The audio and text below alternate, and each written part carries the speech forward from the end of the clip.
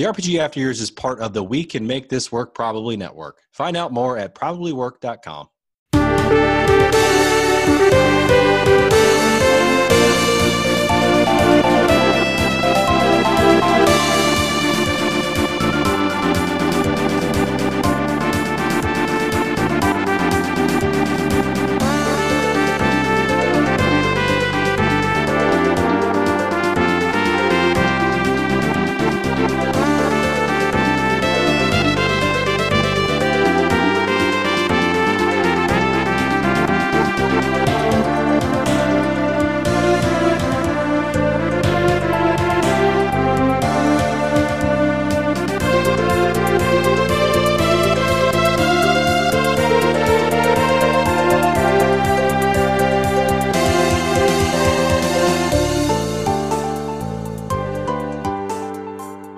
Golden years time, baby. Oh yeah.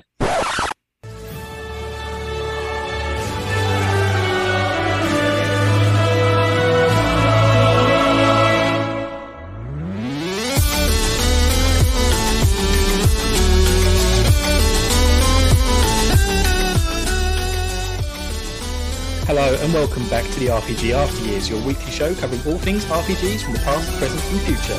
I'm Bill. And I am Scott.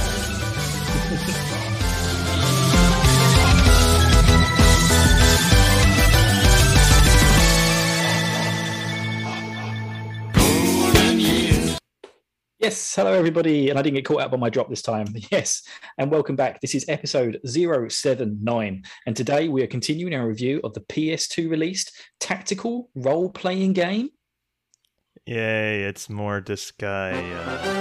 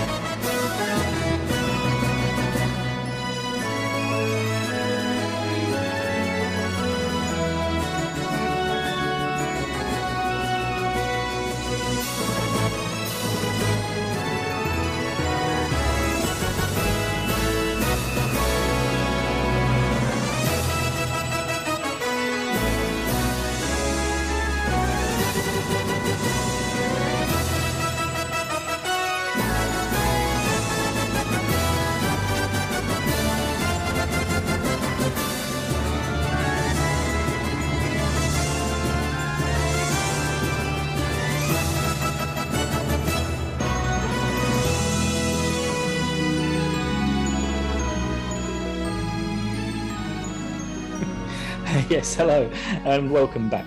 And guys, girls, don't worry. Since it's a review, we won't be doing any catch-up or anything like that. Today, we're going to be covering the gameplay and our final ratings of the game. We're going to be, as last week, we discussed the history and the story. But before that, just so we don't fall too far behind, here are some quick show updates. All right. So as far as the RPG Club goes, for those maybe new listeners, that is basically like a book club segment we do every other week on this show, where we, along with the rest of the community, play along the same portions of the game at around the same time. That's still going on, sort of. We finished Secret in Mana. Had you finished it last time we did this, Bill? Last time you were on? I don't think I'd finished it. I finished it like 2 days before the deadline because I was going on holiday.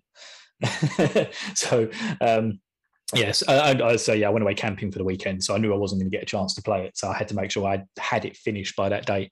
So I stayed up late, smashed it out. And yeah, absolutely, I really liked it.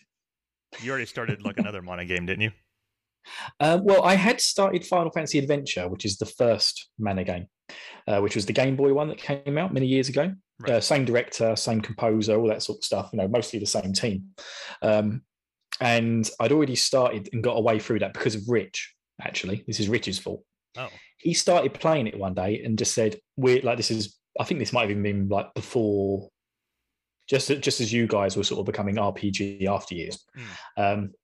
And so he said, let's just do this as the game. It's really fun. And so me and Rich got about halfway through it, and then he quit. That sounds pretty familiar. Same old story. Yeah. And Disa finished it, because she was playing with us at the time. Nice. And so it just kind of got left by the wayside. So I was like, okay, I'm familiar with this game. I really enjoyed Secret of Mana. I kind of want to review this at the same time so that we don't have to go backwards and then forwards. So yeah, I've just started playing it again. And lo and behold, also Frost is playing it. So it's been nice to have someone to talk to about it on Discord. I know Rich just started Xenoblade Chronicles recently, and I'm like, okay, you know how long that game is, right? So, I know. It's just like, I want to take bets on how many hours in he gets till he quits. But I hope he sticks with it. Yeah, so do I. I really want to play number 2 of that as well, Xenoblade Chronicles. Me too. It's hard to find. I'm just like, I guess you can get it digitally, but so yeah. you liked Secret of Mana though a lot, right? I did. I liked it a lot. I'm with you guys. I can see its flaws. The menu system looks like it was literally dragged out of Satan's mouth. But other than that, it has so much charm to it. And I'd really like to play the third one, Sensex and Dinkum, whatever it's free, because that's supposed to be the best of the Mana games. Trials of Mana, right? It's called Trials of Mana is what the remake's called. And on the collection version, we've got like an actual official Square translation of the SNES version. Right. Because there's actually a proper remake, like 3D thing of Trials of Mana 2, which I've heard amazing things about as well. So I really kind of want to play one. But I'm not jonesing at all to play another one anytime soon. So yeah. No, just my OCD's kicking in with the first game because I was like, I can't have played the second one without doing the first one. Right. So I imagine are you going to like submit your review scores and all that for us to have on the show? It's a Golden Years game. You cannot have my review. You cannot review it without my scores. That's how it works. That's how it works. If anything comes into the club that's on the list, you're getting some scores from me, my friend. Alrighty. So anyway, we don't have an RPG Club game right now. Rich and I are going to start the review next week, I think, or maybe 2 weeks. But nominations are actually beginning this Sunday. So if you are a patron, you can actually participate in what game we end up nominating and voting for on the next RPG Club. And that is going to begin Sunday, which is 2 days from this recording. So that would make it September 12th. So keep an eye out for that. And if you want to help participate, it's kind of your last chance to join in on the Patreon. Even if you miss the nominations, though, you can still join in for the voting if you join the Patreon. So. Yeah, and even if you're not a patron, you can still join in with playing whatever game gets picked. But yet you need to be a $5 patron to get your nominations in and to get your votes in. Right. So, you've probably got a couple of days if you're listening to this on the Thursday it comes out. Right. to get in there and get your vote in. So yeah, come join us. But our Patreon community is fantastic as well. So, I'd definitely advise going. I mean, I'm a patron. I'm drinking the Kool-Aid there.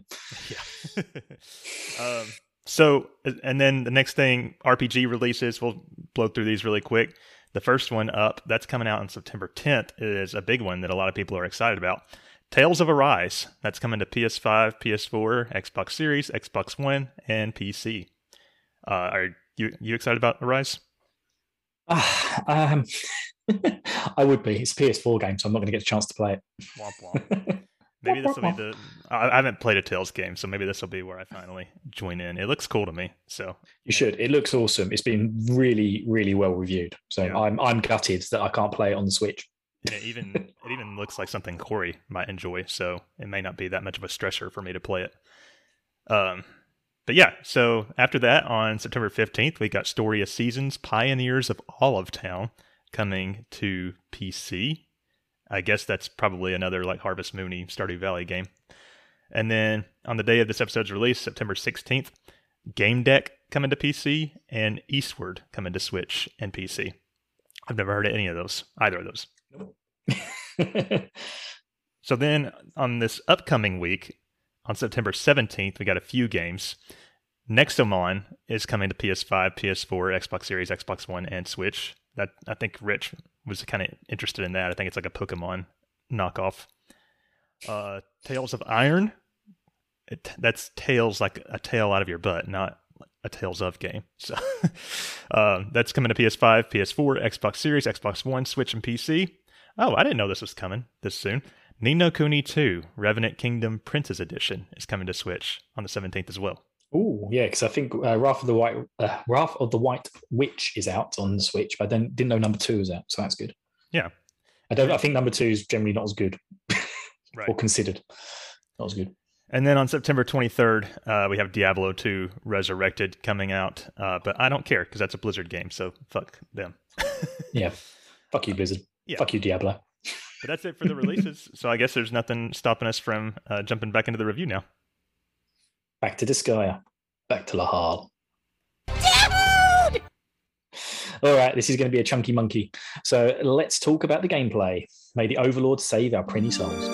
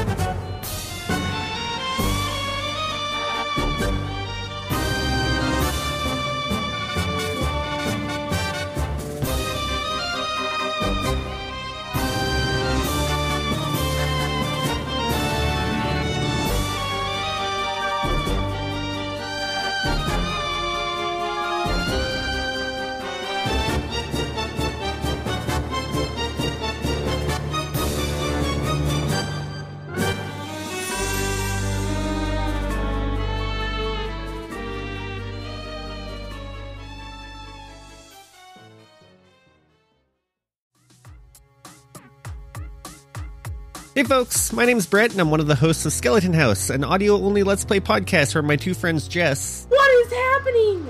Oh my god! ...and Steve... Even he looks spooked. ...play through video games and I edit them, add context, and act as your eyeballs. Also, we have a cat. Come check us out at skeletonhouse.buzzsprout.com or look up Skeleton House on your favorite podcast app. Or your least favorite podcast app. I'm not here to tell you how to live your life. All right, we are back. Let's jump into the gameplay. Oh my god, there's a lot going on in Disgaea. We'll just put it that way. It feels like a small game, but there is so much going on with the gameplay. Yeah, so let's rate it. Yeah, just skip all the details. Yeah, no, we won't do that to you guys. So, Disgaea Hour of Darkness is a traditional turn-based tactical RPG. So the gameplay of the whole series is actually very complex, where you've got the turn-based battles and you complete different stages with isometric grids by defeating every enemy that there is available to you. It's a pretty basic like strategy RPG to begin with. It's just they throw in so many other mechanics into it that complicates things. Yeah, exactly. So this is like Final Fantasy Tactics on crack. Yes, exactly. You can quote me on that. The player is able to deploy up to 10 characters of humanoid and monster kind onto the map at a time, allowing all 10, and then you can also allow all 10 characters to execute their actions in one go. So you have to kind of go through, select each individual character that you've taken out of your grid. So you've got like a home plate, basically. You take your character out of your home plate, you set him up, make him walk wherever you want him to walk, and then tell him what you want to do, like attack this monster A or use spell on monster B. And then, yeah, you can either go through and let them do those attacks one at a time, or you can just set them all, do execute, and then just watch what happens on the screen, which is kind of the more fun way of doing it. But if you do that, you can sometimes kill an enemy that you were going to hit with another character. Yeah. And yeah, so you kind of end up in that almost FF1 type thing where you kind of have to really think through your actions and how it's going to affect the field to make sure that all your attacks and everything you're doing is kind of worth taking the action for. Because I did that a lot where I was just like lined up a bunch of prinnies, got them all to hit the same thing, and it died on the second one. So then the third prinny's doing nothing. And it's just like, I wasted that guy. Yeah. Did you often like try to make your whole party go at once, or would you do like a few at a time, or? I think it depends what I was doing. Like I said, if I was trying to, because a good way of when a character kills an enemy, the character that lands the killing blow gets the EXP, all of it, unless they do like it's kind of like a multi attack. So if you've got a character standing to your left or to your right or behind you, they do what's I think it's called like a stacked attack. So you'll see their faces all flash up on the screen, and then they all attack at once. But there's like a percentage chance of if the person will even attack with you, or they might not. Right. So that was kind of my way of grinding up other characters. So I would always make sure that Etna was standing next to Lahal, because Lahal's definitely going to land a killing blow, and then Etna gets an EXP share. Yeah, sometimes it felt like that was the only way to level up your weaker units. Yeah, otherwise you'd have to pretty much start the game from the beginning with a weak character and slowly level them up, like you have done with Lahal if you're playing it for the first time. So yeah, I'd do it in sections. Like I would be, these are my attacks on this enemy, go. Okay, what have I got left to do? Okay, you can do this, you can do this. Because often as well, your character would already be standing in front of the enemy that you're trying to take out, because you'd already put them there. So when the enemy's killed, I then have the option afterwards to then move Lahal up to the next enemy. I know the game, once a character has moved and acted, it marks them on the map. But did you find yourself, before ending a turn, like going through and checking all your characters, making sure that you actually did something with them? Yes, I did. Again, it's kind of one of the problems is that there wasn't a nice, easy way of seeing that. It was very manual. And then, yeah, if you did have a lot of characters on the field, you were stuffed. So I ended up getting to the point where I probably wouldn't use more than 6 characters for any one battle. Most of the time it was just 2. It was just Lahal and Etna. Yeah. But should we talk about that now, like how unbalanced the game is, or? I think we get that towards the end. Okay, gotcha. Because the game is extremely unbalanced, but kind of, I don't know, I think to us it seemed unfair. But I think if you spoke to people like Colin or Generic Fighter, they'd probably say, no, it's really unbalanced the opposite way, because you can overpower yourself quite easily to it really seems destroy like everything. Meant to have 1 or 2 really OP characters. For the first half or maybe even 2/3 of the game, I tried to play it traditionally, like having a whole team of people, you know. But that turned out to be just unfeasible towards the end, as the game really ramped up in difficulty. Yeah, definitely. But I think that's also what a lot of people do. I mean, because this kind of coincided with the release of Disgaea 1 Complete for us, it was interesting looking at the people on YouTube creating content for Disgaea 1 Complete, because they're all people who played Disgaea before. And so they basically ignored all the main characters like the Hull and was just like, I'm going to create a level 1 monk. And now watch me get him to the highest possible level in the shortest amount of time. And it's just like, yeah, I had to watch some of those mind-blowing videos like 6 times before I even started to understand them, what the hell they were talking about. Like, yeah, there aren't exactly. a lot of mechanics. So it's one of those games where if you dive into it, it's there to be broken, basically. But if you're like me and Scott, where you kind of we've got a lot of games to play, man.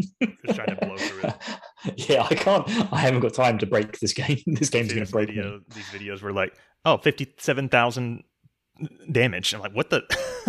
I'm doing 57. So, period. Yeah, and I've been on this, and I've been playing this game for 7 hours. Yeah, yeah, it's just crazy. But yeah, so yeah, the game is fairly balanced in a weird way, but yeah. So I can see what they were going for. Limit, there is like a base tile on the field, and that's where all your characters are deployed from. And it's kind of interesting because you can send characters back into the base and then deploy a different character if you want. And then another mechanic, I think, is that you can throw enemy units into the base, and if the characters that are still in your backlog or whatever are strong enough, they will actually defeat it while in the base, and then you can recruit that monster. Yeah, because I saw that tactic, because the monsters, because you can recruit, because some, like the monsters and stuff that you can create and also you don't just fight monsters in this, you fight other enemies of other classes and stuff. Right. So instead of going to the hub world that you have and going to the woman and saying, I want to create a level 1 monk, you found a level 5 monk, you throw him in your base. The idea is your party who are in the base beat him up, and then he becomes one of your team. And the capturing monsters is more efficient because they already have stat boosts attached to them. So it's better to go and capture a couple. So early on in the game, it's better to go capture a couple of monsters that will then get to a higher level quicker.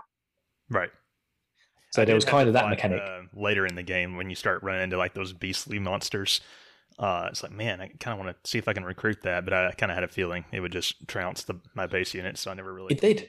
That's what I did. I initially tried that tactic early on, and every time it wiped out my base unit. And if it does that, your base unit's gone. You can't bring more characters out. So whoever you've already brought out onto the field is all you've got left to complete that level with.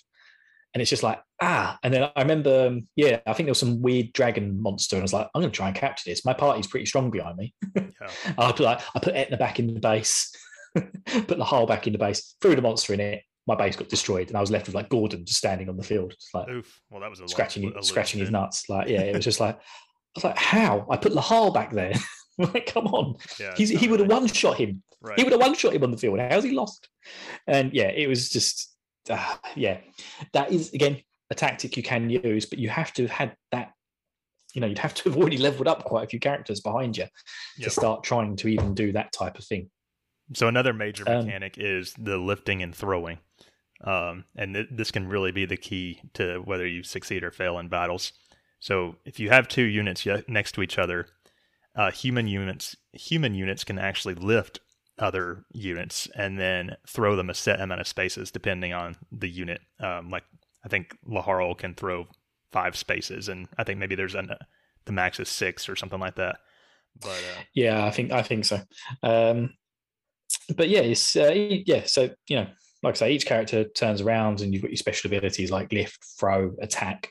And the throwing one's quite interesting because, like you say, you can throw your own characters. So I used throw a few times to get characters into inaccessible areas. Right. So sometimes it'll be a really high platform that you can't walk up to, but you can throw someone up there. I think you can stack throws as well, but I never tried it.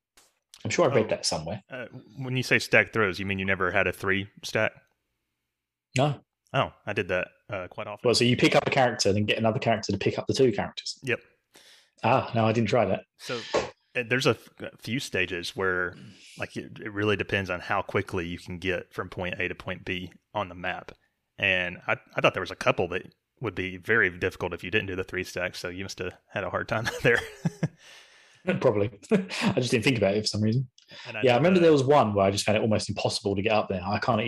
It was so long ago now. I can't remember what it was. I remember just being like spending 10 minutes going around the bottom of this platform, being like, I seem to be remembering a particular map. I think it was like a volcano-ish looking map where they had the crystals that create the blockades, and the whole side of your map like damages you slowly. So you really have to get to that one of those crystals to destroy it. And so I used 3. I know I used a 3 stack there. And then in the item world, which we'll cover in a little bit, there's some, depending on how it's randomly generated, there's sometimes the exit tile is on a ledge that you just can't get to without throwing. Yeah, I know. But then when you throw your person up there, they get left behind. Exactly. Yeah, it's so annoying. Yeah. So the lifting and throwing is a really interesting mechanic, and Bill started to allude to this, but you can also lift and throw enemies if you want to like just kind of get them the fuck out of there. But we've got a section on that later on. Yeah, I've got lots to talk about with throwing, so that's one of my favorite topics. There's one of the things I really liked about Disgaea. But yeah, it does kind of differentiate it from other RPGs. There's also items that you can use, standard healing stuff and all that, which I don't know about. I think maybe we mentioned this last week, but I don't think I started using items until maybe like 4/5 through the game. Yeah, I was in something I can do. I was in Celestia because it was that one that we talked about with the maze, where you have to go on that one tile path to get out into the main area, and everything's just attacking you while you're inside this maze. And it's just like, that was the point where I remembered I could use items. I was like, oh yeah, Yeah, I know. I used a ton of items fighting the Seraph at the very end. Yeah, he was by. We will get to it later, but he was by far the only memorable boss of this game. Yeah, I agree. Other than Vyers, but right. You mean mid boss? He's got my respect. Yeah, he's got my respect now, so I call him Vyers. I don't call him mid boss anymore. Let's see. Actions will not be performed until executing them from the menu, like we mentioned before. So you kind of control the flow of battle in that way, and you can get. Basically, if all 10 of your characters die, then you get a game over. So they're on the field. So even if you lose all your units on the field, if you haven't deployed 10 yet, you can still bring more characters out. But once 10 are dead, that's it. Yep. Each character may move, which occurs instantly as well, and perform an attack. So you've got your attack, specials, lift, throw, item, and you can do one per turn. Once an action has been selected, the player can then assign actions to other characters, select execute to get all the characters to trigger their actions at once, or if you select end turn, you select execute to do the ones that you've already set, or you can do it all and do end turn and it will just go through all of it and then skip to the enemy's go. Yeah. This next thing is going to be interesting for me to go through. It's the bonus gauge. So yeah, I didn't really understand this that well. I was playing the game. I think almost every battle I only got like the default reward from the bonus gauge, and then there might have been a few times where I got maybe the first 3 bonuses, but other than that, yeah, so same here. I was just every time just baffled with what is this adding up? Yeah, it's almost like a reward system for how well you did the battle, kind of. So consecutive attacks and combos will charge it apparently, and then you get more money, which is called hell in this game. Hell. And more items as well. And sometimes the stuff that you get from these bonus rewards is like kind of OP equipment. So if you can figure out how to charge it, then it's definitely worthwhile. But I think repeating levels helps as well. Yeah, because you've got a counter, haven't you, on how many times you've completed a certain level. I don't know. I never looked into it. I was just like, this seems kind of bullshit. I didn't always, we never got the good stuff. Yeah, like, I've just come on this and I've just one-shot the entire field with Lahal on that one map. And it was like, yes, I finally did it. This is what the grinding people told me about was the Mecca. This one map where all the enemies stand and I can use that wing attack thing with Lahal and kill them all in one hit. And the first time I did it, I was like, yes. And I still only got 1 on the bonus. I was like, what? Yeah. How can I do any better than that? Didn't Disa say something about like she would often do better on the bonus gauge stuff? I can't remember.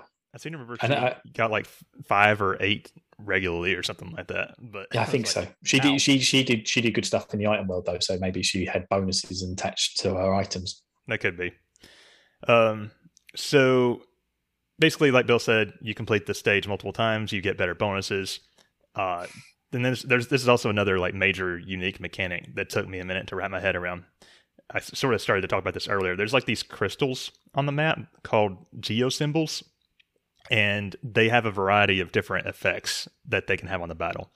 I already mentioned there's some that create a blockade that prevents your characters from passing. So unless you destroy the crystal, you can't get past that blockade. There's some that create like a combo chain where everybody that's standing on a tile controlled by that crystal takes damage if you destroy it. You can also, so there's also like colored spaces on the map, and those are attached to the geosymbols. So you can also cancel the effects of the geosymbols by picking them up and throwing them onto a different colored tile. And it really adds an extra layer of strategy to the battles, I guess you could say. I think it's a learning curve to try to understand like how they actually work. Yeah, definitely. There were so many of them as well. There was like ones that give you EXP boosts if you're standing on it when you kill. There were ones that made the enemy attack harder. So even if you stood on that square, like, there was attack power plus, it was like times 10 on some of them. Like there was these weakling enemies that would suddenly one-shot you. It was just like, ooh, yeah. Keep away from that guy until he moves off that square. But yeah, then like you say, where everybody is invincible until you destroy the geo symbol at the end of the map, which was a good graphic stage. Yeah, and again, that was where kind of throwing became useful. Right. Because I'd throw all of them into one enemy. Yeah, that was a weird thing as well, but we'll get to that. Right. So yeah, it's really important to pay attention to the symbols, and a lot of times that certain maps felt like almost like tests to make sure that you understood how they worked, kind of. Especially once you get about halfway through the game, there felt like there were some maps where just like, here's an interesting way we can have geo symbols set up, but but yeah, that's another layer to it. Did you like them? Did you like that mechanic, or did it annoy you? Or I did like it. It was kind of like you say, because there's only so much you can do with an isometric environment, with high ground, low ground, all that sort of stuff. And there's so many other tactical RPGs that use the isometric environments that it's probably all been done before. So it's just like a nice way of mixing it up, just being like, hey, yeah, we invent this geo symbols with the colors and the actual little pyramids. And then we got infinite possibilities of what we can do. Like stand on this thing and your defense goes up. Right. Stand on this one, your defense goes down. Stand on this one, your attack power goes down or up or whatever. It's just it does add that whole extra layer of strategy. Mm-hmm. I thought it was a very good touch. Yeah, and this is an aside, but I think maybe this is an unpopular opinion, but I really love games that are from an isometric viewpoint. So I don't know why. Maybe it's nostalgia because Super Mario RPG was my first RPG, and that game is isometric. So, and I never played that. You should. It's on the list. Maybe one of us should haste it. Do we still do hastes? RPG Club. Yeah. Anyway, I think we do haste. Anyway, we'll sort it out. Yep.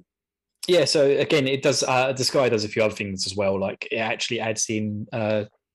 Like we spoke about with having height advantage, depending on where you attack your characters from above, below, left, right, wherever, can actually affect how much damage you do as well. So there are so many little nuances in this game that they added. So attack an enemy from behind, obviously you do more damage. Attack from above, do more damage. Attack from below, do less. They really went balls out on that. Right. But yeah, there are also team attacks, which I spoke about earlier as well, which are present in all Disgaea titles. So when you perform a regular attack, if a character is standing beside you or behind you, the attacker is behind the person attacking, there is a chance that 1 to 3 characters may assist the attacker, which will strengthen the attack. And this is what I used a lot during the game to take out enemies. So the characters also then standing behind the attacker may still perform other actions after the team attack. So I could get multiple team attacks out of one set of instructions.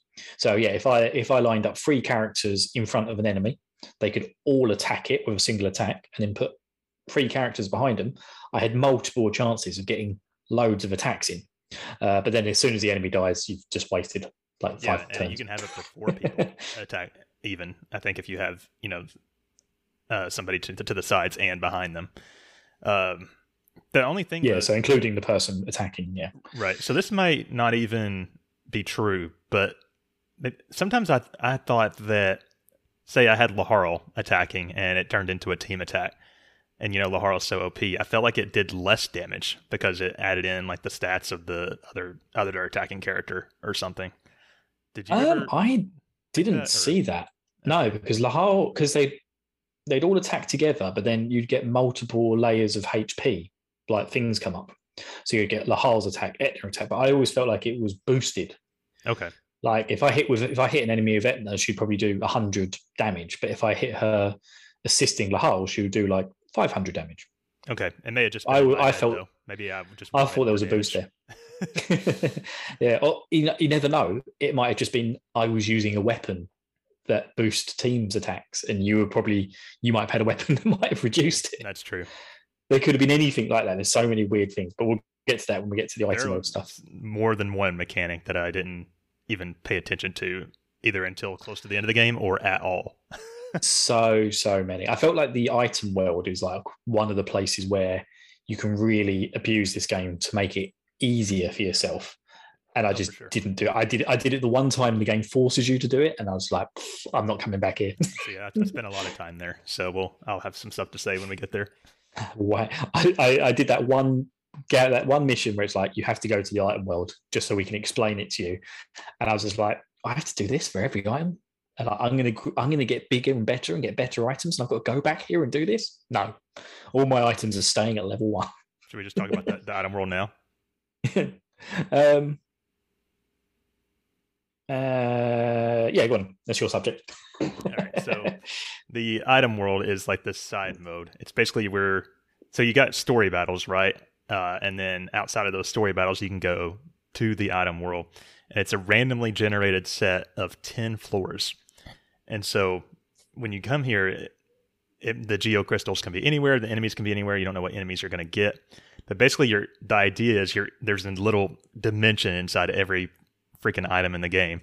And so you go in there, and you can either get to the 10th floor as fast as possible and win, or you can kill every enemy on each floor. And I think you get a better bonus if you do that or something.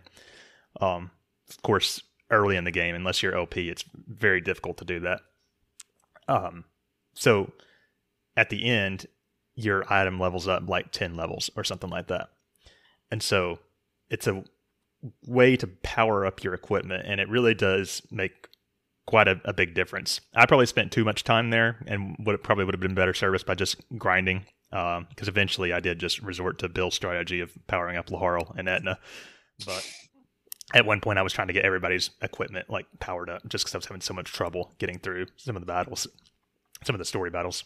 And then there's also, this may be something we talk about a little more later, each piece of equipment has these passive stat bonuses. And I can't remember the term for it, but there's stuff like this has a statistician bonus, and this has a warrior bonus and stuff like that. And yeah, those are the only two I can remember, but there's loads of them. Yeah, there's a whole ton. There's like instructor and like different things like that. But you can move those bonuses that level up when you complete the item world and combine them. And so you can power up those bonuses. And the best one that everybody's always after is the statistician. So because that increases the rate that you level up, which is so important because it increases your EXP gain. The grind is real in this game. So yeah, so you want to attach loads of statisticians to your items, and then you can go into normal battles and get lots of experience boosts. So therefore, leveling yourself up quicker.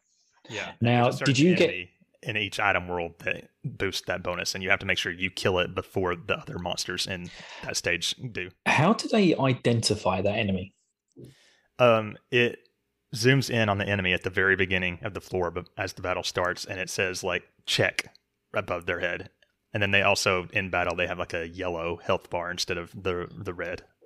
And so will it say if it's a statistician or a different thing?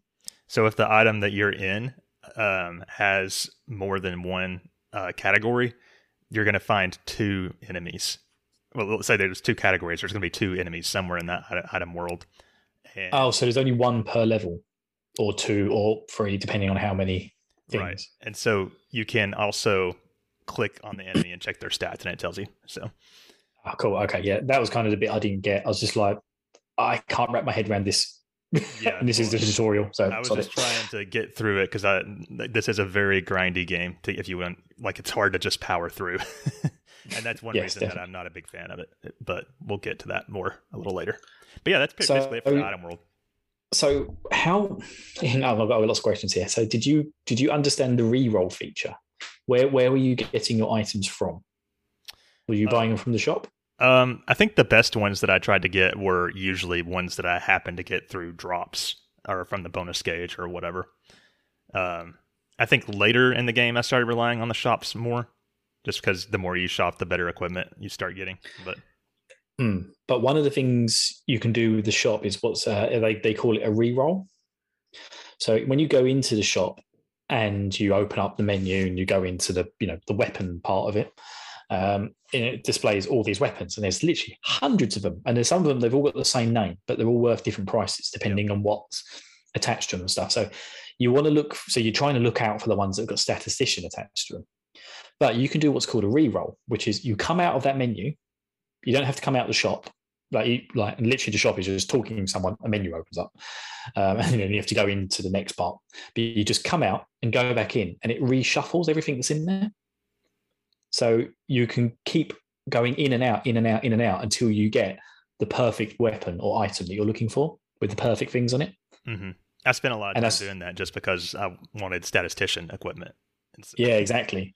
So that's what they call the reroll feature. So you basically you just keep going, circle, no, not there, X, circle, no, not there, X, circle, no, not there. It could be quite annoying, but I don't know if it didn't really bother me that much, I guess. Well, in that case, let's talk about the Dark Assembly, because that's how you get the shops upgraded as well. Okay, we're going all over the place for a document. I almost didn't touch the Dark Assembly, and I ended up having to towards the end of the game because I wanted to transmog. So I'm glad I did end up getting to at least see how it works. Yes. So how did you? So anyway, the Dark Assembly. Let's just describe what it is first. It's a person standing in the bottom right of your hub. Sorry, bottom left of the hub. And the Dark Assembly allows players to create new characters. You can unlock secret classes, open up secret levels, and you can do many other things at the cost of mana. But we don't know what the secret is. I know the secret. The tree. Your dad had sex with a tree. Certain acts require the player to enter a courtroom-like setting where you can bribe the senators to approve the bill that you're trying to pass. If the bill fails, the player may choose to fight the Dark Assembly and basically force them to pass the bill. And I did that a few times, and it was really good fun. Yeah. So after you do this Dark Assembly shit, it like basically ranks up your characters. It's almost like a test, kind of. Did you have more luck with just beating them down, or did you understand the voting system better, or what? Again, I used the reroll feature a lot, because if you re-rolled yourself into the menu, I love calling it reroll, it's just coming out and going back in the menu. Sometimes you'd have a lot more mana than other times. And so therefore you'd be, reroll was everywhere in this game. I didn't realize it until afterwards, but I did clock that when I was doing it. I was like, I came into the menu and I had something like 300, and I came out. I was like, oh no, hang on, I do want to go back in there. And then I had something like 600. It's like, what? So I just started going in and out, yeah, and then seeing it jump, just in and out, seeing it jump around. And it was just like, oh my god, I could do anything here. I mean, it does as you build up, you obviously get much higher, because I think you had to get into like the 3000s to certain stuff. But I unlocked quite a few things. I unlocked the Cave of Ordeals, because one of the YouTube videos I watched on grinding said, hey, there's a great map in Cave of Ordeals. I didn't even touch that. Cave of Ordeals destroyed me. So I did that. I used the the reincarnation feature. I think they call it transmogrification. Transmogrification, I believe. Which is basically you reincarnate your character. So that works. Actually, that's your section on the map, if you want. Oh, okay. So basically, once your characters are ranked up high enough, I think it's like rank 3 or something like that, you can reincarnate them. They start over completely from level 1, but they will level up faster, and their stats are boosted up.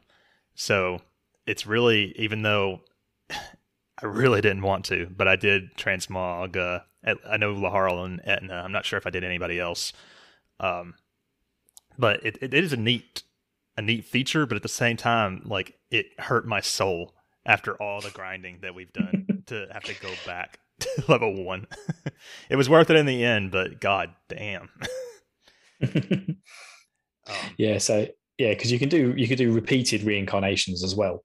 I think up to 7, I want to say. I didn't note it in the doc. I think there is a limit on how many you can actually do, but it was just a bit of madness. And like you say, I think I was at level 30 with Lahal. I'm really struggling, and I'd read about this and was just like, I'm going to make a save, and I'm going to give this a go. And he went back to level 1. I left Etna alone, so I then used her to help level him up, and he just shot through the levels. He was back up to level 30 within like 20 minutes. especially Yeah, if you know and- how to game the system with your statistician Yeah. shit and all that. which I didn't. Sorry, I wasn't using statistician. But yeah, I'd done that reincarnation. I got him back up to level 30 really, really quickly. And, when you go back to level 1, you keep a load of your bonus points that you can then reassign to certain stats. So, everything goes down to level 1, but then instead of having like 10 points they give you when you first start the game to assign, you suddenly got 30 points. So, I can put a lot more on Lahal's strength. And then I did it again. I got him up to, I think, level 45. And then I did, in between then I did Etna. I reincarnated her. And then when he got to the 45, I reincarnated him again. And again, it didn't take him long to get back up to that kind of primo level. And then at that point, I just didn't have any problems with the game. Yeah, and he was like, Lahal just one-shot most things. For those who are listening that maybe aren't familiar with Disgaea, if all this sounds really confusing, that's because it is. It really is. It takes a long time to wrap your head around this shit. Mm-hmm. But you kind of have to, because the core story is not easy if you don't. No. Or maybe even impossible. So, I did think that the bill system was cool. Like you can talk to all the senators or whatever and see like how they're feeling beforehand. My only kind of thing that annoyed me is I felt like sometimes even when it seemed like I had the majority in favor, I would still end up having to fight them. So I was like, really? But again, the re-roll thing as well, you could see how many of them were liking you and not liking you, so you could re-roll that as well. That's true. What else haven't we talked about? Well, just to finish off the reincarnation bit, once you can accumulate all those bonuses to your base stats, you can eventually reach an accumulated kind of stored level of 186,000.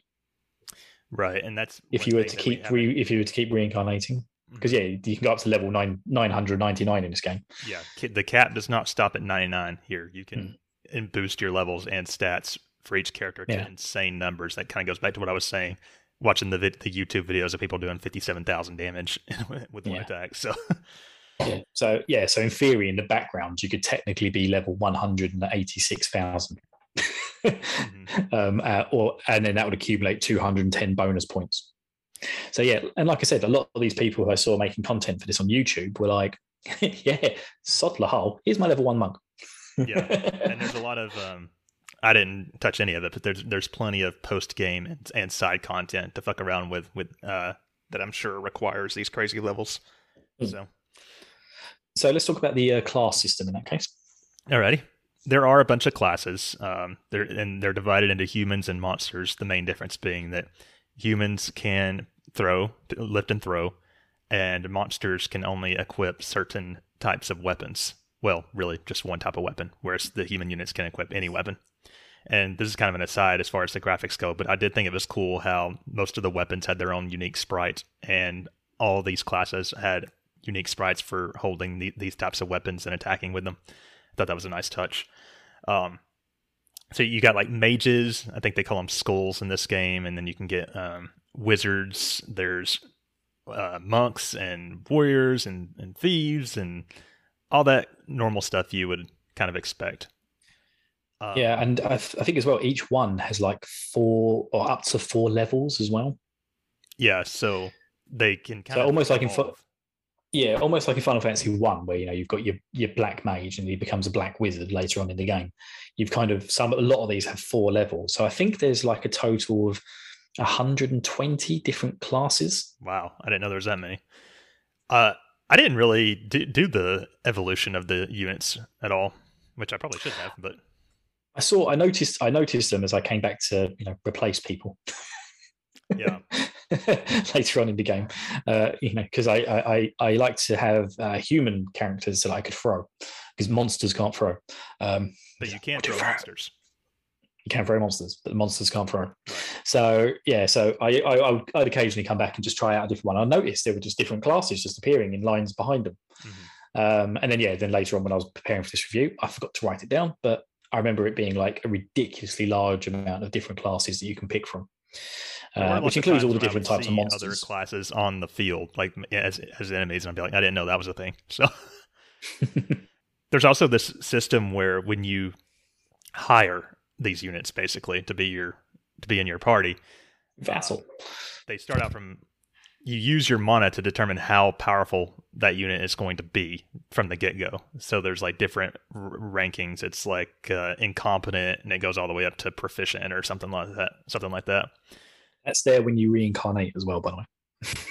Right. So you end up having to spend a lot of mana if you want to hire more units, and then that goes back into the grind and the re-rolling, and it's a whole thing. And another interesting system with this that I ended up taking advantage of quite a bit. So when you hire these units, you have to choose a unit you already have to hire them. And then that makes that new unit, that existing unit's pupil.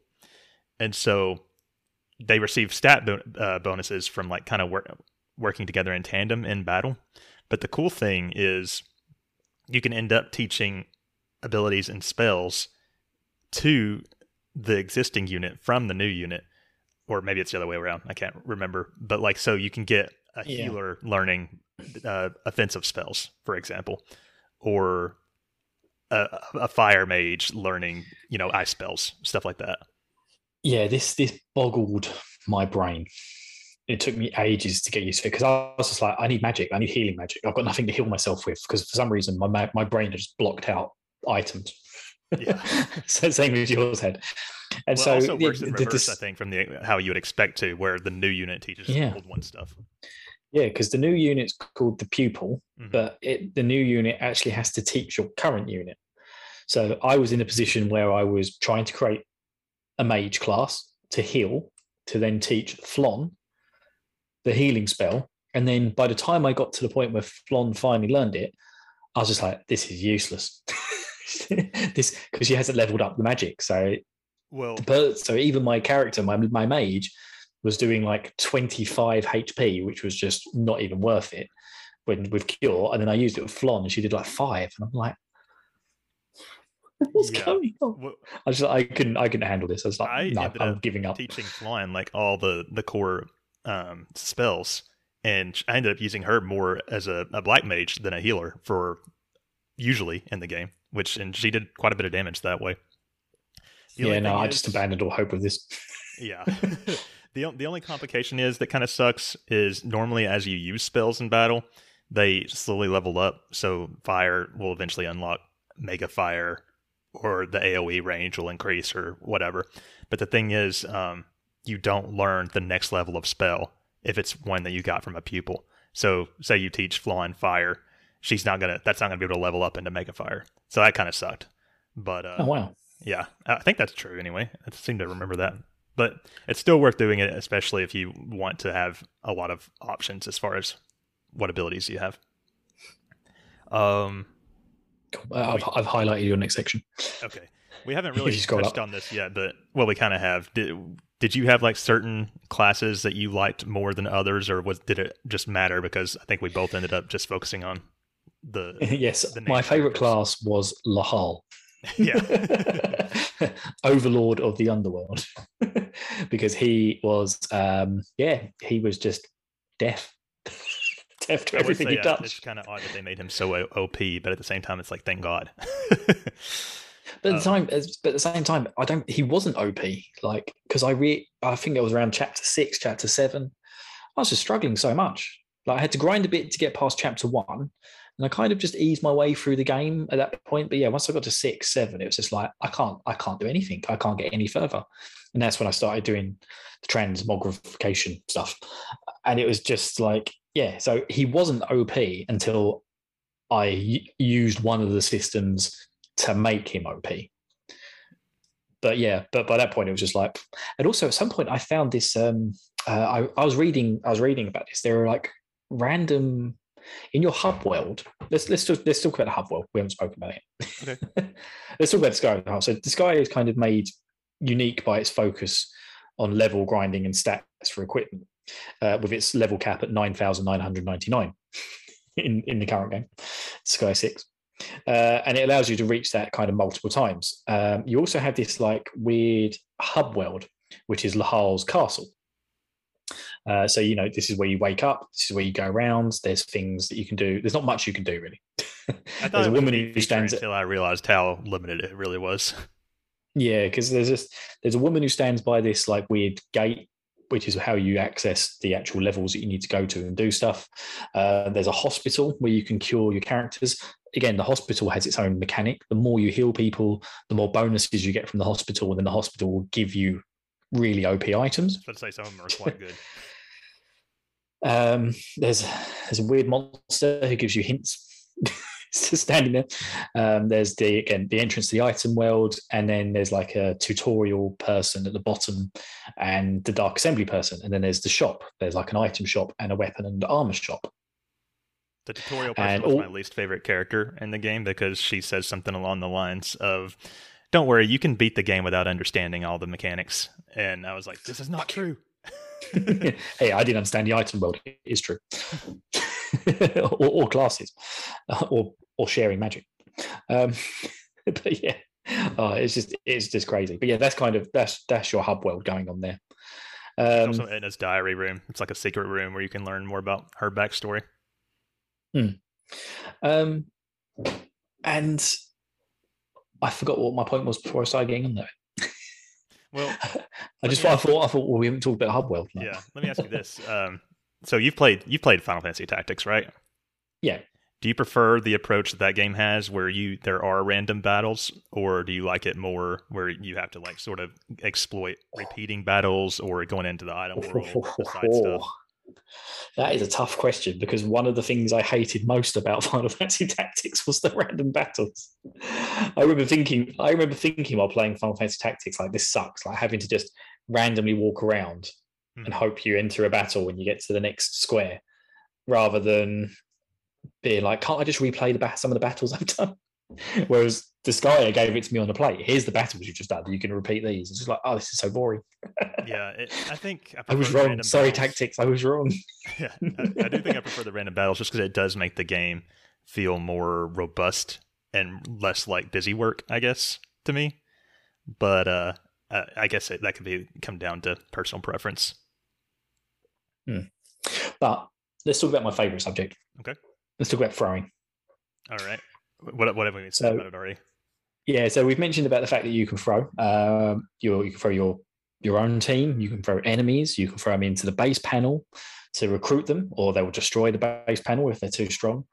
You can throw other enemies at other enemies, and they stack and grow. So, as I said, with the class system, you've got different various versions of mages. You've also got various evolutions of monsters. So if I took 3, let's say, fairy monsters and threw them on top of each other, they then change into the next version, and they all get stat level ups. So essentially, you can take an entire field of an enemy and throw them on top of one another, and they will gradually almost become like a boss character of themselves. And that was one of the tactics that I used on the level we mentioned earlier, where there's all invincibility squares, because there is actually one square where you can stand and attack from. There's one square where they're vulnerable. Where they're vulnerable. So the idea was that you'd stack them all up, and also when you get them stacked up, you'll get a lot more XP from the one like mega enemy compared to the 5 little enemies. Yeah, so you get more experience if a lower level character defeats a higher level character as well. Yes, you just got to be careful, because if you stack them too much, then the character you're trying to level might be doing 0 damage. So yeah, I remember that happened to you, didn't it? So on that particular map, I would stack 3 or 4, not do all of them, but just do like maybe 3 of them. Right. Get them onto the square where they would take damage, and then I would be standing on an invincibility square, which actually has them backed into a corner. They can't move past you. Right.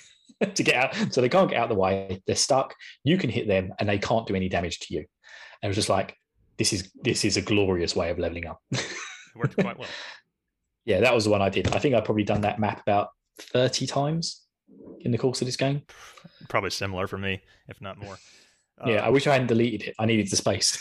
Yeah, I could look. There's a couple more stages that people really recommend for grinding, and I don't think that this one's the optimal way, but for me, it was just like the most straightforward.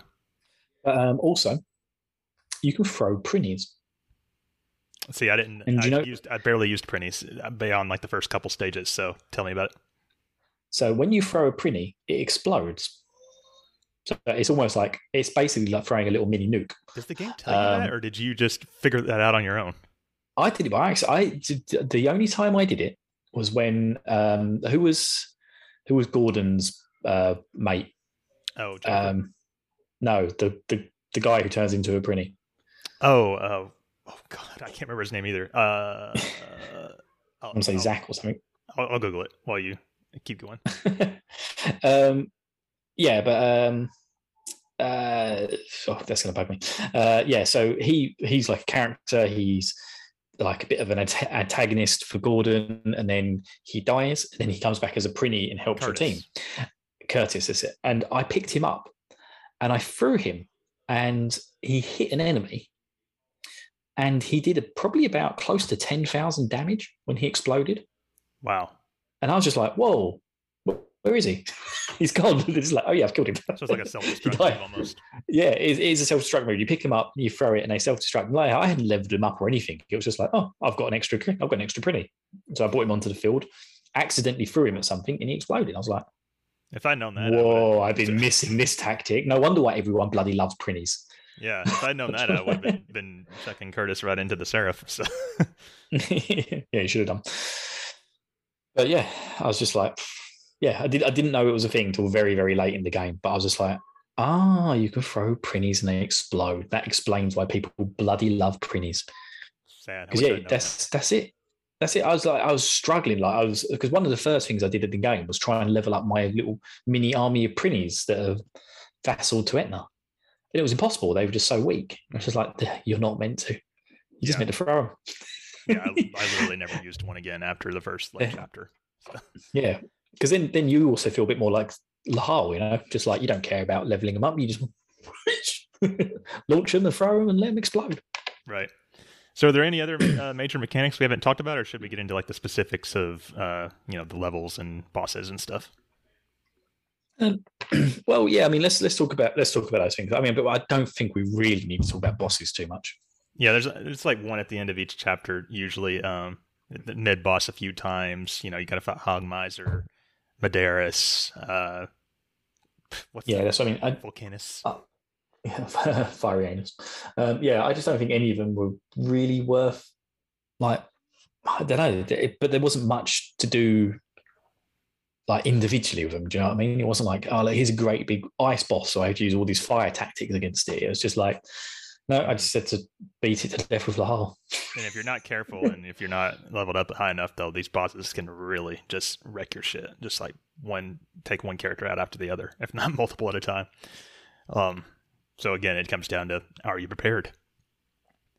And are you prepared? I wish I had sort of gone through a list of all these levels and at least looked at some of the maps and get my memory jogged. But some of them are easier than others, and there's a few of them that are just whole ass pains. Yeah. See, the ones that are memorable were the ones that I did too much because they were good grinding spots. But then by that point, I got sick of those levels because I had to grind too much of them.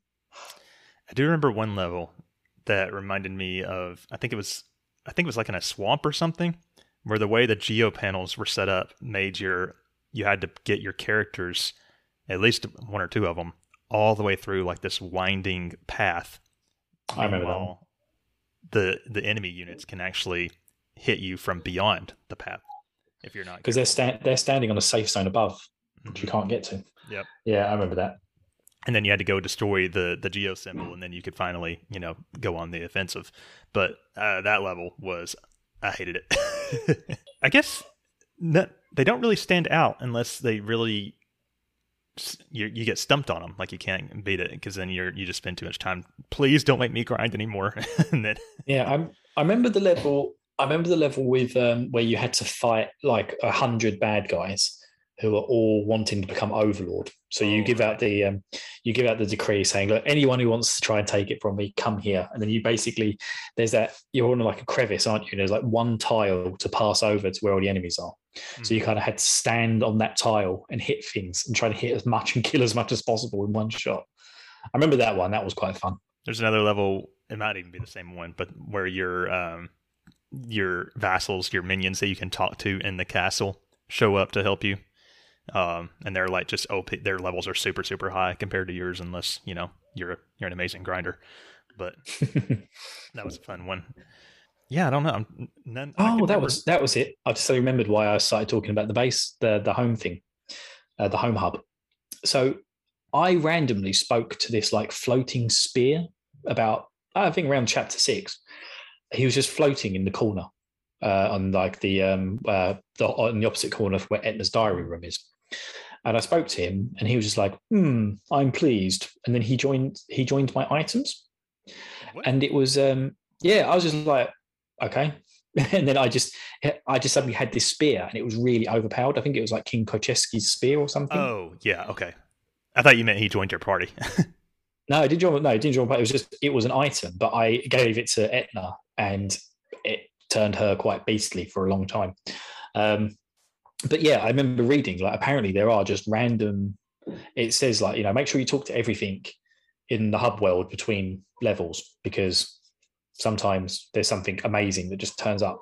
Yeah, I always It's complete RNG. And it's just like, I used to skip them all, but I remember just spotting him being like, I don't remember him. Yeah. So I thought it was a story thing. I talked to him. He was like, yes, I'm pleased. And then it was just like, oh, okay, I've got this spear for Etna, and it does like 20,000 damage. Hey. So, not 20,000 damage, but it was just like, oh my God, this is well overpowered. Right. So I just suddenly remembered that. Yeah, no worries. So you got some notes about extra characters here? So because I don't know who these characters are, but in the subsequent versions on from the PS2 version, so Disgaea 1 complete, let's just use that as our base. There's lots of extra characters that you can recruit as you go through. Not through the main story, but you can recruit them outside of the main story. And they're all from other games made by NIS. Interesting. I didn't. But they're all. No, there's literally probably like 20 or 30 of them. Wow. And I don't know how you recruit them. I didn't find any of them, but they're all in there somewhere. So I tried to allude to this earlier, but there's lots of extra content in the game. There's also a new game plus. Where you carry over all your stats and stuff, of course. And then there's a new game plus Etna mode as well, where you can play through. So Lahal doesn't wake up, and Etna accidentally kills him in his sleep. And then you play through, I think it's like 3 or 4 chapters as Etna instead, becoming the Overlord. I knew about it, but I thought it was just like you played through the game again as Etna, like a hard mode. No, it is like a hard mode, but I think you only do I think it's like a smaller version of the game. Interesting. If I wasn't so done with the game at that point, I would have been interested in at least trying that out. I think I did like the first 2 levels and was like, I'm just not here.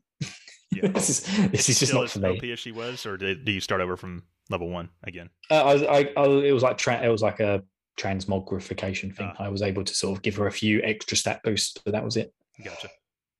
Was there any moves that you particularly liked from the characters?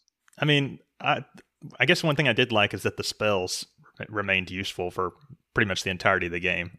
With the AoE Never used them.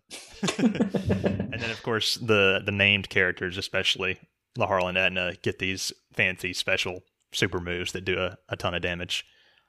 But I guess I wouldn't say there was any that I preferred. I do remember Etna had one where she launched into space and did like a satellite beam or something like that. Yeah, that was the thing. I've one of the things I did to speed up my life was I turned off the animations. Yeah. And so one of the things I've also been very surprised about when I've watched videos on grinding and stuff is how detailed the attack animations are. Because I choose everything and Lahal will just go, and then that'll be it. You can also press a button to skip the attack animations, which was a nice feature, especially when grinding. Oh, I don't think I had that on my version.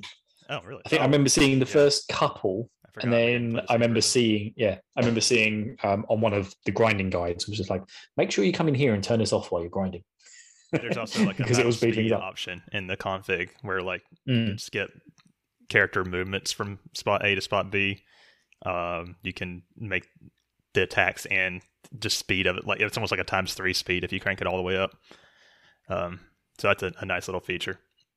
But yeah, I think Winged Slayer is probably the move I used most, because that was the one that had like a 3x3 grid directly in front of the hull. So that was the move I used the most. That was pretty beastly for me. Yeah, the Harl has a lot of really good ones. But again, also depending on what weapon. I was going to say just quickly, because depending on which weapon you've got equipped, meant you would be able to do different attacks and different special moves. So I couldn't do the wing. Yeah, same here. Like I briefly put on that trident that I mentioned that I got, like King Kojeski's trident, I think it was. I briefly gave that to Lahal, thinking this is going to make him super good. But then I lost access to Wingslayer. It doesn't work with the spear. So I was like, nope, take it off. Give that to Etna. Whole mechanic we didn't even talk about is that exactly. It's so difficult to remember it. Each character has weapon mastery stats, so they can be better with different weapons and stuff. Oh my god, when I got Gordon and I was like, oh, he's got a gun, and I used it and did like 10 damage, I was like, get out of my party, Gordon.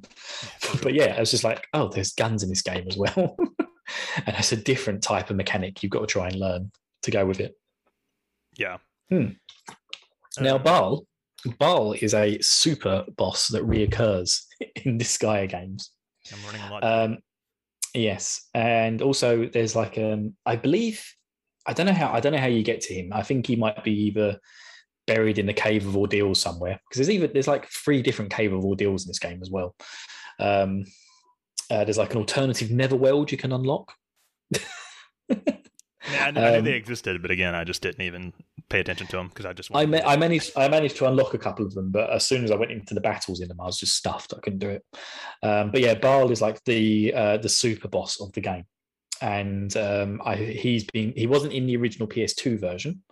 I think he might have been an item world boss somewhere, but he has been since added into the other games. So Disgaea 1 Complete, Hour of Darkness, all those sort of things. But yeah, I just thought I'd mention that there is this, like, he's a fan favorite, Baal. Really? That's interesting. Actually, yeah. Wasn't the main villain of Grandia one named General Baal? General Baal, yeah, he was. I wonder if I don't think there's any connection. I wonder if that means something in Japanese. It must be like some kind of like deity or something in some kind of culture. Yeah, but unfortunately, I don't think any of us were going to have the patience to get to General Baal. Yeah, absolutely not. But yeah, I think that's pretty much it. I wonder, have we covered everything? I think so. We've gone over the item world, geo panels, classes, throwing, team attacks, bonus gauges, different characters, so what do you different think weapons, about the rerolling. Gameplay overall then? Oh, it was too much. You could have split this game into 3 different games using different gameplay aspects. Mm-hmm. And they'd have all been fine, knowing that that's the way to do it. Like, if there was a game where I could play and then reincarnate my characters to make them stronger, fair enough. If there's a game where I can go into an item world and get EXP boosts that way, fair enough. Yeah. What other ways are there of doing stuff? They're the classes. If there's a way of getting classes and doing that, like Final Fantasy Tactics, fair enough. But having it all in one game, it was for me too much. So I just had to basically just be like, okay, I cannot do all of them. I can only experience certain parts of this game, which I get is why other people love it, because then they can come back. Because I know for like yourself and DC, you use the item world to get the statistician boost, where I just couldn't wrap my head around it. Like, people kept telling me how to do it on the Discord. I couldn't get it. People kept telling me how to do the learning thing, the magic on the Discord as well, and just couldn't get it. It just was not happening. I could read a few paragraphs about it, or have somebody tell me how to do it, or watch a video on it, and then my reaction to that would be like, okay, now explain it to me like I'm 5. And then after that, it'd be like, okay, now pretend I'm 3. Yeah. Like, now that I've finished the game, I feel like I get it. But I just don't have any drive to go back and go through it at all. It's just not there for me. I think that also comes with the fact that there's so many, like us as podcasters of RPG computer games, we've got so much more stuff to get on with than Disgaea. We're in the wrong genre for the amount of time that we have in our personal lives. So. Yeah. But the one thing I will say is that every part of it was done well. Yeah. Do you know what I mean? When you speak to people like Disa and Colin and Generic Fighter, and they're talking about these things, they're just like, yeah, this is how I do it. This is what I do. And they're really into it. And it's like, this is my thing. And it's just like, yeah. So people love it, and people love the individual systems. And I will say that they're not buggy. they're done correctly, and the game is designed to be like, this is the story. You'll get through this at about level 80. Come back and do loads of other stuff later, like the Cave of Ordeals, and we will present to you a serious challenge where you will need to be, like Final Fantasy VII's weapons is the closest thing I can think of where you can beat Sephiroth at level 40 if you plow through the game, but you're going to have to get to a much higher grinding point to beat the weapons. Yeah, that's in this game, but to a real extent. When you beat the game in Disgaea, you're just scratching the surface, I would say. So for me, the mechanics, the complicated mechanics were a big annoyance. But even bigger to me was just like the amount of grinding. It just felt like the difficulty curve was almost insurmountable for me at times. And that's partially due to the way I was trying to play the game. I should have just adopted yours and Desa's strategy earlier of, be the one-man killing machine, one-man army killer. But just like how much time I spent grinding, it's like there was a couple times I felt like, am I even going to be able to finish this? Because I don't want to do this. And so again, this may sound stupid. To me, the game felt unfair and unbalanced. And that's just how it is. But that it's hard to judge too much for that because, like you said earlier, a lot of people would say it's unbalanced in your favor. So because it gives you the tools to do it. It's just, do you want to do it? No. No, I don't. No, I don't bloody want to do it. Thank you very much. Yeah. So yeah, I can see, like you say, I can definitely see both ends of it. They didn't do anything wrong with it. It was all done very, very nicely, but I just don't think it's for me. Yeah, I will not be playing another Disgaea unless I'm forced to for some reason. So yeah, I feel like I'm going to be at some point. I think there might be another 2 on the list. Oh no! Well, I'm going to vote for that Prinny collection for the RPG Club. Oh no! I'll just take the strikes. I'm not.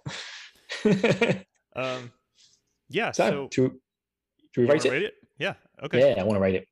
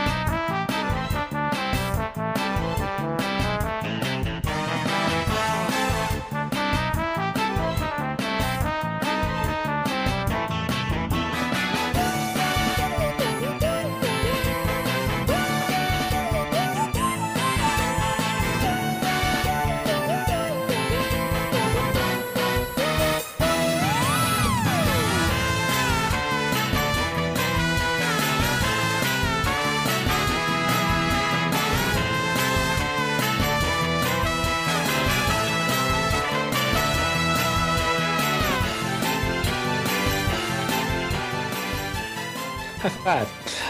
Yes. So let's do this, Scott. Let's go and rate it, shall we? What are our categories today? Our categories today. We have story, combat, non-combat, visuals, audio, overall feel, and our bonus category, which doesn't count to the overall score, the final boss.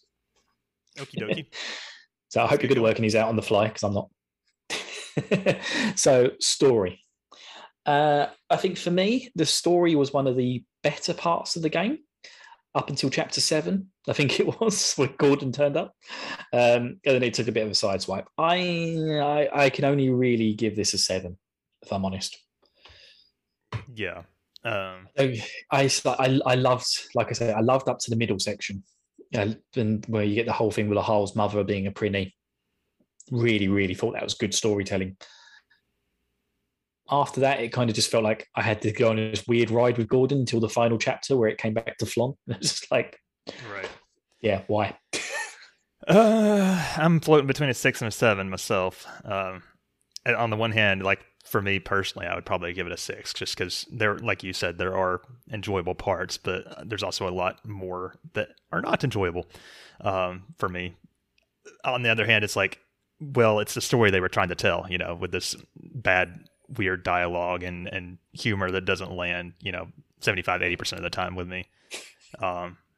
But yeah, it was fine. I just can't be too generous here. Yeah, same. So combat, I feel really bad. I'm going to give it a 4. A 4? Okay. Why? Yeah, like I said, it's not badly done. It's just not for me. Well, you don't like strategy now RPGs. I was literally about to say that. I'm not a fan of strategy RPGs to begin with. So Disgaea has already got an uphill battle, and then there was just way too much going on for my liking.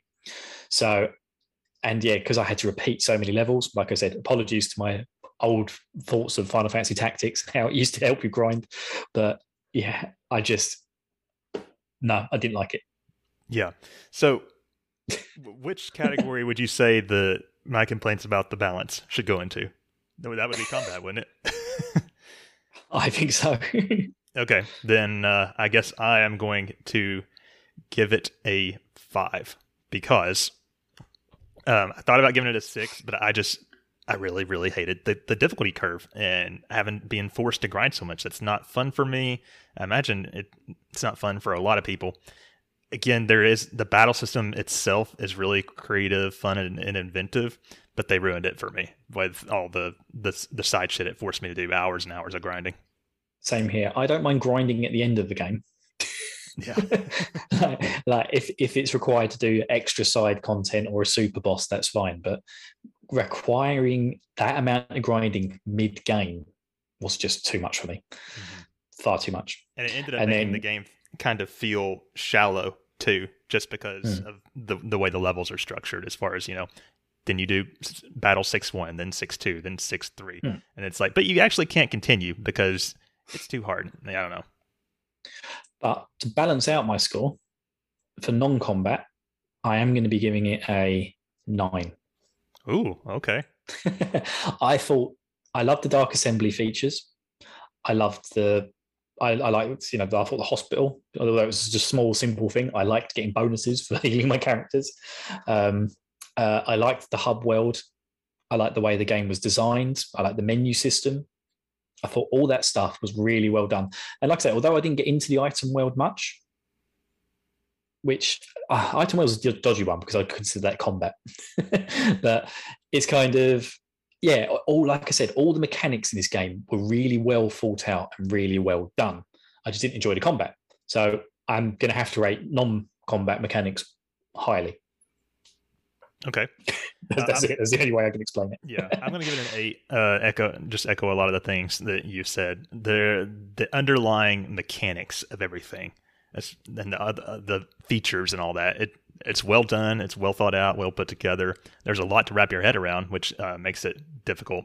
But all the underlying systems in this game are really cool, I thought, and I think it does stand out amongst strategy RPGs as far as how everything works together.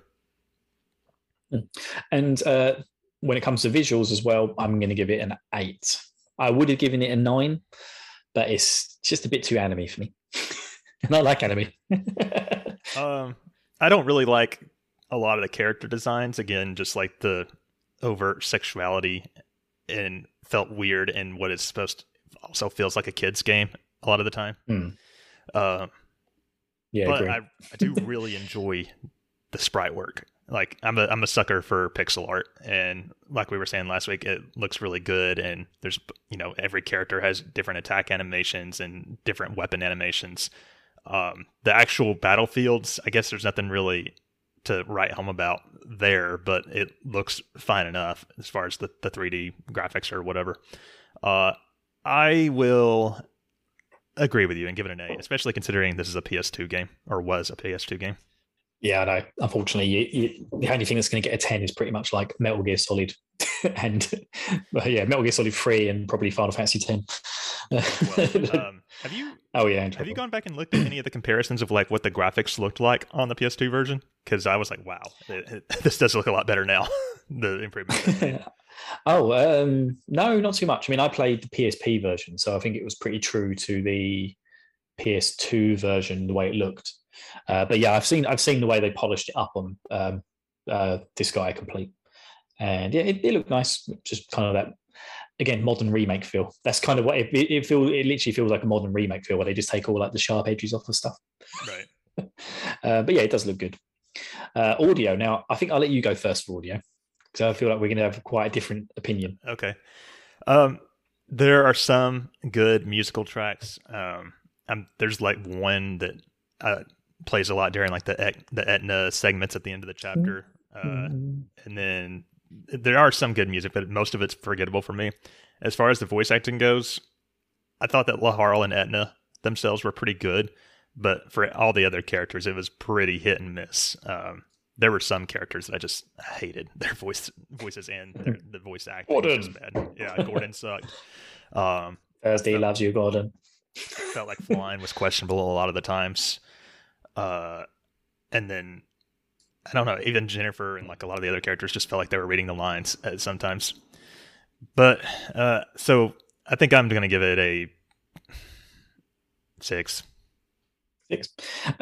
Yeah, I'm going 9. Voice acting, on par with a cheesy anime. So they achieved what they were setting out for. And the music, I really enjoy the music. I've mentioned it quite a few times. It's kind of got this sort of like weird Russian vibe to it that I really like and dig. Yeah, exactly. And I feel like they achieved a really good identity with this game with the music in the same way that Final Fantasy does or Secret of Mana. Like I've been listening to the Secret of Mana soundtrack loads and remixes loads because I've just got really into how they've built this lovely world around that music. And Disgaea did the same thing. Like they went for a complete different thing from what I've seen in many other games. Like I say, almost like kind of like Russian-y, sort of almost like Mongolian sort of style. And yeah, I feel like it was really, really good. I loved it. I loved the music. And I thought the voice acting again, like they set out what they achieved. Like, yeah, Flom sounds terrible, but it's because she's meant to be a really annoying, prissy angel. So she achieved it. Yeah, and I will say, usually before I do these reviews, I try to go back and listen to the whole soundtrack of a game, and I didn't get around to that this time. So it may be that my feeling would change later, but this is the score. So yeah, I sometimes feel bad for voice actors because, like, let's face it, Tamar from World of Final Fantasy was like one of the most annoying voices ever, but that has got to be the greatest voice acting of all time. Whoever stood in a booth and did that for hours on end. Yeah, I don't know how you, my friend, are a legend. So that brings us to overall feel. 4. Is that just how you feel about the game overall? I'm going straight in there. Yeah, the game was all gameplay, and I gave gameplay a 4. So okay.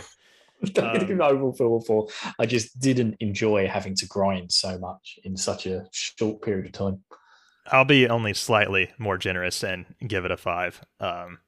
Just because I really didn't like the game. It's hard for me because I know that a lot of people do really love this game and this series. And so I recognize that this is not a bad game per se, but for me, I didn't enjoy it. Yeah, I can see why people like this game as well. And I think had I been a bit younger, I would probably be more into it. Yeah. And like more into going back to it and grinding and trying to do all those little finicky things and trying to get to level 100 on an item world that I really wanted and fighting Baal and all that sort of stuff. But no, I'm just not feeling it these days. So final for Generic Fighter and all the people that do love this game, but yeah, I know. But they can love it. I can see why they love it. And again, I'm the worst person to review a real-time strategy game anyway. So yeah, and then final boss. I have to say, actually, the Seraph fight was probably one of the more enjoyable fights in the game. I agree. Like, it really came down to the wire for me, and even as OP as my characters were at that point. Yeah, it was by no means an easy fight, but I actually really enjoyed that battle. So I'd give it. I think I'd give that a 6 out of 10. Okay. I will give it a 7, just because it was a cool fight. There was some challenge to it. It did come down to the wire. There is a bit of a random factor to how that battle and most battles really play out. Because I tried to follow like a strategy that I looked up, and the Seraph did like a totally opposite thing is what he did in this other person's video or whatever. But it was a cool final boss. So do you want to read off your scores? Yep. So for story, I gave it a 7, combat a 4, non-combat a 9, visuals an 8, audio a 9, and overall feel a 4. Final boss, bonus category, gave it a 6. So overall, I gave it a 41 out of 60, which is a score of 68%. Honestly, a little bit higher than I thought. If you had to just give it a score overall, I'd give it a 57. Oh, okay. Percent. Yeah. So for me, I gave story a 6, combat a 5, non-combat an 8, visuals an 8, audio a 6, overall feel a 5, final boss a 7, which brings my subtotal to a 38 out of 60, or 63%.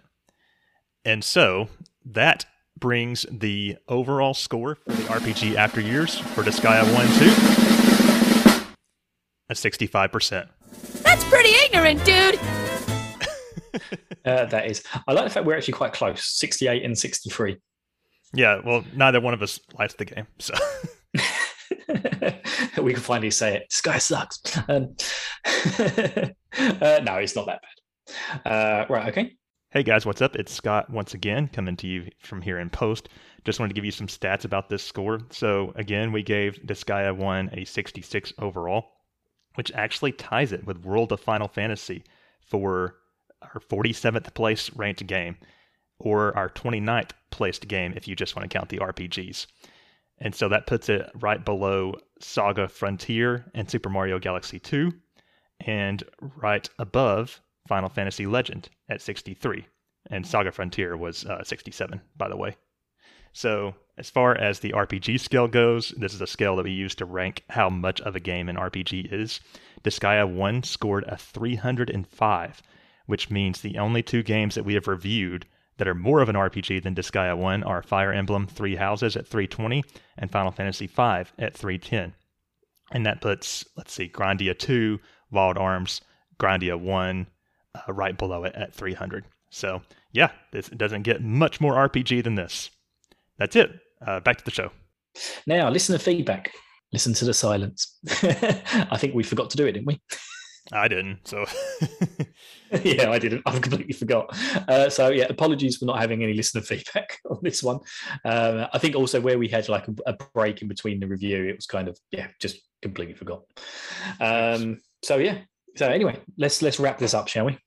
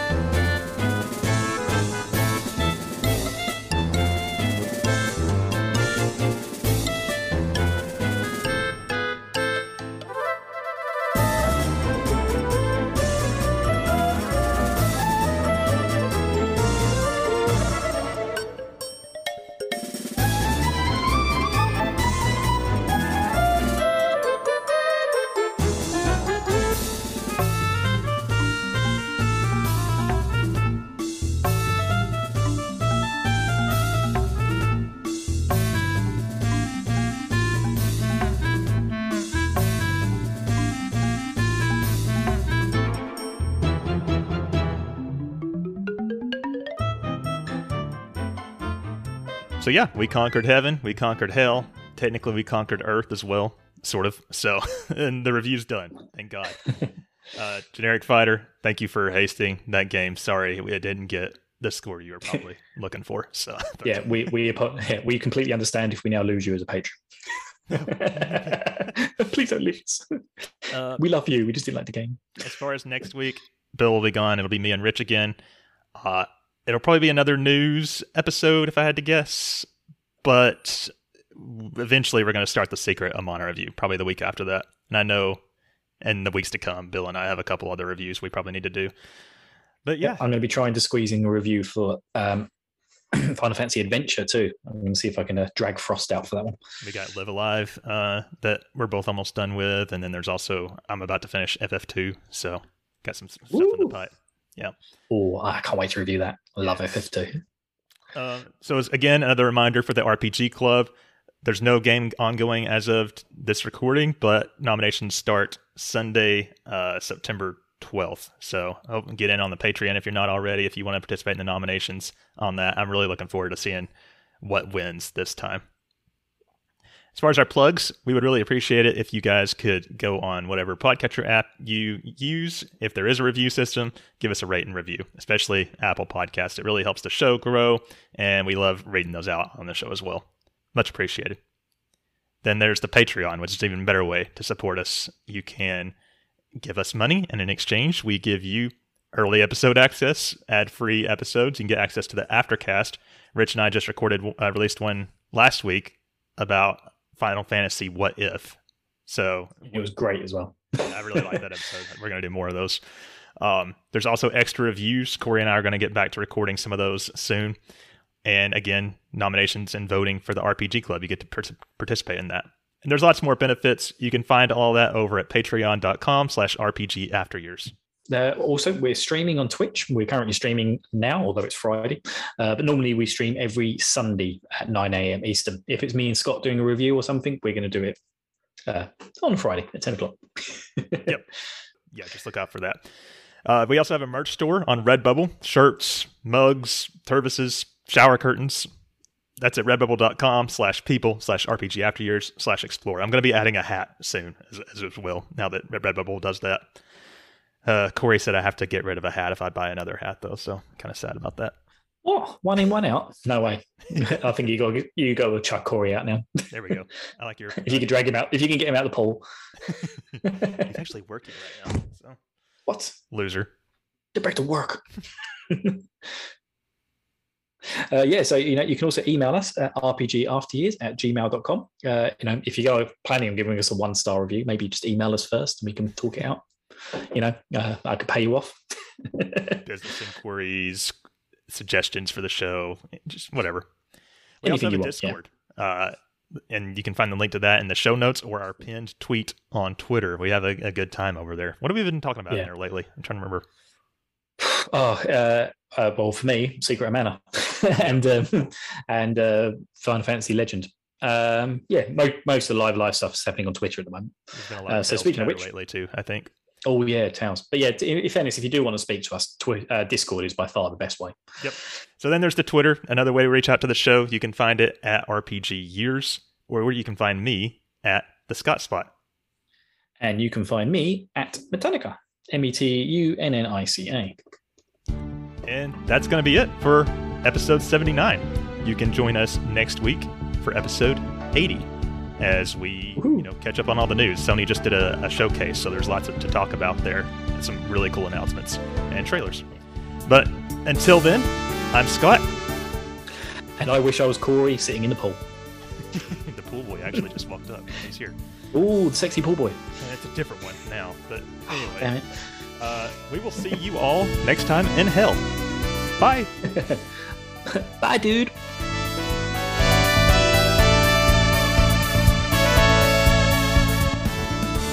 The beast has been slain. The world has been saved. Our heroes are basking in the after years. They rest in the tavern for all to hear. Their tale of victory and conquered fears. Revel in the peace that reigns through the land. All will know it was by our heroes' hands. Here in the after years. Here in the RPG after years.